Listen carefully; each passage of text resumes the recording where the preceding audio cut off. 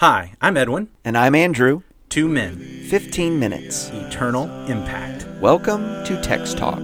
His glory I will see. Welcome to Text Talk. We're so glad that you've joined us as we're going to have a great conversation about the Word of God, rooted in Acts chapter 25. Edwin, what's our reading for today? Today I'm reading from Acts chapter 25, verse 6 through verse 12. It is the English Standard Version. After he stayed among them not more than 8 or 10 days, he went down to Caesarea. And the next day he took his seat on the tribunal and ordered Paul to be brought. When he had arrived, the Jews who had come down from Jerusalem stood around him, bringing many and serious charges against him that they could not prove. Paul argued in his defense, "Neither against the law of the Jews, nor against the temple, nor against Caesar have I committed any offense." But Festus, wishing to do the Jews a favor, said to Paul, "Do you wish to go up to Jerusalem and there be tried on these charges before me?" But Paul said, "I am standing before Caesar's tribunal where I ought to be tried. To the Jews I have done no wrong, as you yourself know very well. If then I am a wrongdoer and have committed anything for which I deserve to die, I do not seek to escape death. But if there is nothing to their charges against me, no one can give me up to them. I appeal to Caesar." Then Festus, when he had conferred with his council, answered, "To Caesar you have appealed, to Caesar you shall go." So, okay, I know that really by the end of the reading we know where we are here, but the reading began in verse 6, after he stayed among them not more than 8 or 10 days. Fill me in on who the he is there, Andrew. This seems to be about our new governor, Festus, coming to power, right? I think so, yeah. Yeah, and so it takes him apparently a few days to get situated, to get set up, kind of look through the records, maybe walk through the jail, I don't know. But we're going to get around now to Paul and to the Jews who have an axe to grind against this fellow. We're going to figure it out. You know, even as you're reading it, I put myself in the place of the apostle, and we're not in the room hearing the tone of his voice. I appreciate your reading very much, but I am moved by the patience he shows. I don't know if I could have that kind of patience. I've been locked up for 2 years. We're going to have these goofy, trumped-up charges again, and the new governor is asking, would you like to go back to Jerusalem and have a trial there? For crying out loud, I've been here for 2 years waiting for a trial from you Romans. Yeah. And you guys won't make a decision. One of the things that I find... It's unreal. One of the things that I find most difficult to accept, if I were Paul, is that he doesn't say, would you like to go be on trial before them in Jerusalem? He said, would you be okay with, instead of us having this meeting here, if we all travel to Jerusalem and then you can have the trial before me? Festus is still talking about a trial before him, just moving it back to Jerusalem. Of course, the reason for all of this. And I have to think Festus has to know there's something up. Why would there be this request? And I don't know what was in Festus's mind on this. I'll tell you what, though. What I'm seeing here brings in other passages that I think about. For instance, in 1 Corinthians chapter 3, and I know in 1 Corinthians chapter 3, Paul is talking about the opportunities that he had while he was on his missionary journeys and the traveling he did. But I can't help but see in Acts 23, 24, 25, on through the end of the book, that we see a great illustration of this principle that Paul gives in 1 Corinthians chapter 3 and verse 5. What then is Apollos? What is Paul? Servants through whom you believed, as the Lord assigned to each. I planted, Apollos watered, but God gave the growth. So neither he who plants nor he who waters is anything, but only God who gives the growth. He who plants and he who waters are one, and each will receive his wages according to his labor, for we are God's fellow workers. You are God's field, God's building. That idea of he gets to teach people based on the opportunities the Lord has given him, as the Lord has assigned. I think I can't remember which translation it is that talks about as the Lord gave opportunity. Is that in the New King James? What did it say there in 1 Corinthians 3:5? Yeah, as the Lord gave to each one. As the Lord gave to each one, okay. Yeah. But that idea that Paul has been able to speak to Felix, and now he's gotten to speak to Festus. We know later in the chapter he's going to get to speak to Agrippa and Bernice. Yeah. We know that ultimately he's going to get to go to Rome and speak to a whole lot of people there. Right. And all of that is anchored I don't know if providence is the right word, but in the providence of God. God is the foreseeing guardian over this. He is the one that is making sure Paul is getting these opportunities. And what a powerful illustration of that. I appreciate what you're saying there. Along with that, the ability to focus just on today, this day. We were talking about yesterday a little bit, the idea of being ground down by your circumstances, by the difficulties that you encounter. This prolonged time in jail and incarceration because a governor won't get a bribe from you, or because these other powers among the Jewish leadership caste are still conspiring to some way, kill you, assassinate you on the road, something like this. And that could be very discouraging, day in and day out over 2 years. And yet the Apostle Paul shows us that by looking at this day, the opportunity that God has given him this day to be faithful in his ministry, then that's all he can focus on. And that's what he'll do. I appreciate also, I think in the reading you did so well, this appeal to Caesar. The Lord had shown Paul in a vision, you will go to Rome. You will be my witness in Rome. By appealing to Caesar, we're definitely going to get on the road to Rome, and we're not going to be backtracking to Jerusalem. Yes, absolutely. As I think about this idea of opportunities and the Lord producing them, it makes me think about my praying about evangelism, about opportunities, and I wonder if my prayers are too small. Here Paul is given the opportunity to speak to governors, to kings, their wives. And I think about so many people in our culture that need to hear the gospel that I cannot imagine having an opportunity to speak to them. And I think about governing authorities who are not going to give me the time of day, whether we're talking even at the county and city level, let alone the state and federal level. I think about social influencers.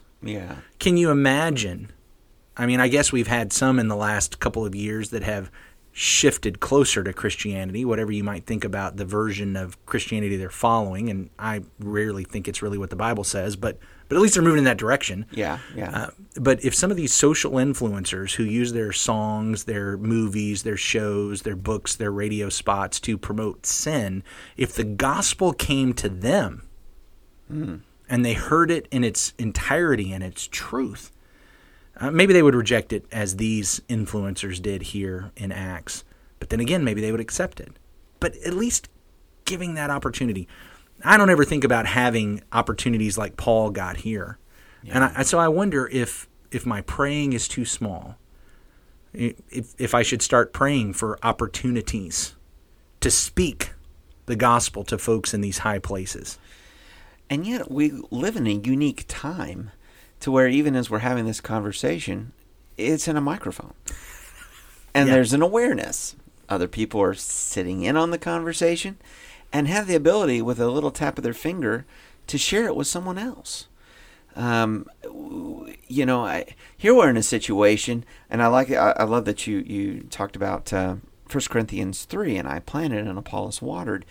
When we're talking into microphones and this sort of digital messaging, talk about planting seeds and not knowing where they're going to land. Talk about speaking something into the air and not knowing who might hear it.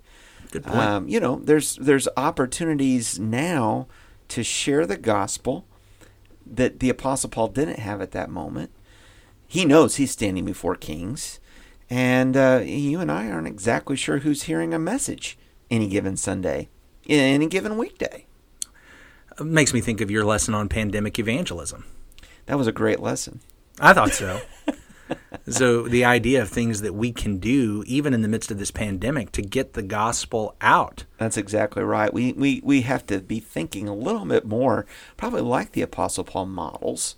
Okay, what are the opportunities I have before me today? I'm not going to get to go out and walk around and interact with people as I have in times past, unhindered, I'll just say. And so how can I get the message out? The Apostle Paul was really good at writing letters. And we I'm not sure we're as good at podcasting as he was at writing letters, but we're trying. No. So- but looking at the media we do have that can get beyond, I guess, the limitations of where I need to sit or stand at a moment. I like what you're saying there as we think about here's the moment, here's the opportunities that I have. I think in a situation like what we're dealing with the pandemic and all the responses to it, and it's up and down and it's back and forth, I can spend way too much time thinking about how awful it is and how it's not the way I want it to be and how distressing and discouraging and disappointing, and I can focus on all that. Or I can say, here's a great opportunity. It's not necessarily the opportunity I was hoping to have, but here is a great opportunity. Let me use the opportunity that I have. Yeah. It's a better perspective. Yeah. Well, that'll probably keep me open to the opportunities that show up. I know in those times when I am negative and down and just thinking there's no opportunities, this is terrible, it's not like what I'm used to, whatever opportunities are there, I'm missing. And I think it goes along, though, with what you said a moment ago about our prayers, praying for opportunities and praying for larger opportunities. That's certainly going to begin with opening our eyes to the opportunities in front of us, but there's nothing wrong with asking for an opportunity. And asking for big opportunities. Sometimes the fear is when a door is open, walking through it. Yeah, no kidding. No kidding. Sometimes it's, I'm going to pray for this opportunity, but really if it dropped in my lap, what would I say? Maybe that's what I need to start doing is preparing for when that opportunity is there. Maybe at that moment, God will give it to me. Well, I tell you what, if we're not asking for it, if we're not preparing for it, then there's no reason to expect it. We're not going to expect it. We're not going to do anything with it when it comes. So, if I'm asking and I'm preparing, whatever opportunities come, I'm ready to walk through. That's right. Even if they're not the full opportunity I've been asking for, the opportunities that do come. Yeah. So I'm just amazed that Paul had this opportunity. I get it. He was kind of becoming a big wig among the Jewish religion and Jewish council, but that didn't mean he was going to be a big wig as far as politically and getting to have access to these kind of people. Correct. But because of what these other Jews have done, God has provided him opportunity. And I guess before we wrap up, this may be one of the reasons why my prayers remain small, is because I see how God provided the opportunity. And I'm not always sure that I want that. Dear Lord, give me opportunity to speak to the governor, the president.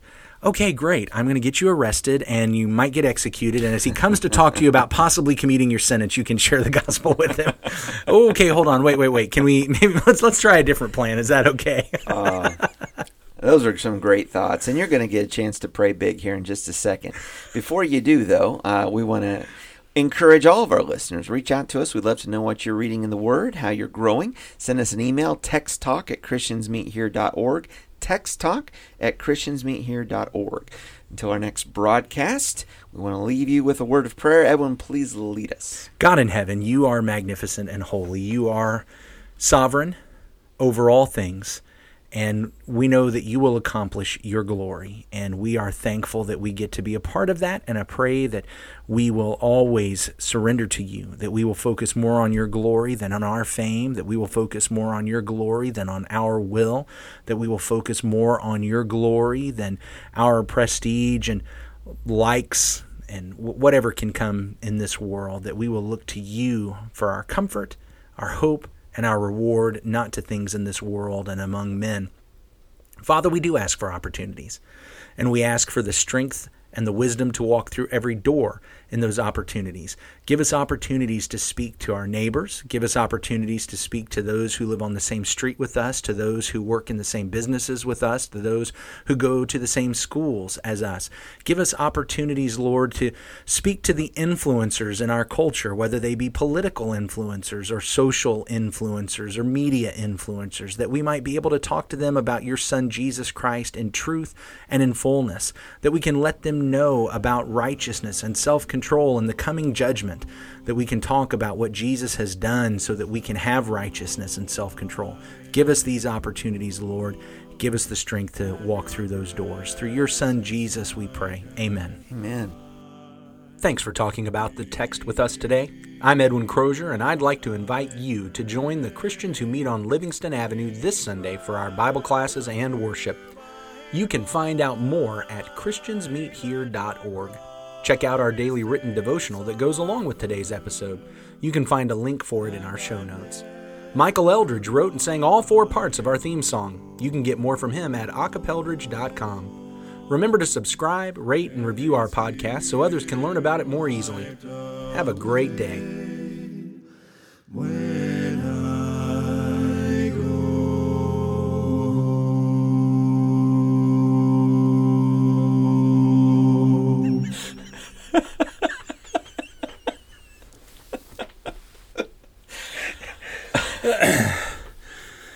We don't plan these podcasts beforehand. I'm just letting you know. There's your outtake. Okay, we can do a new track if you want. Do we try it? All right. Okay.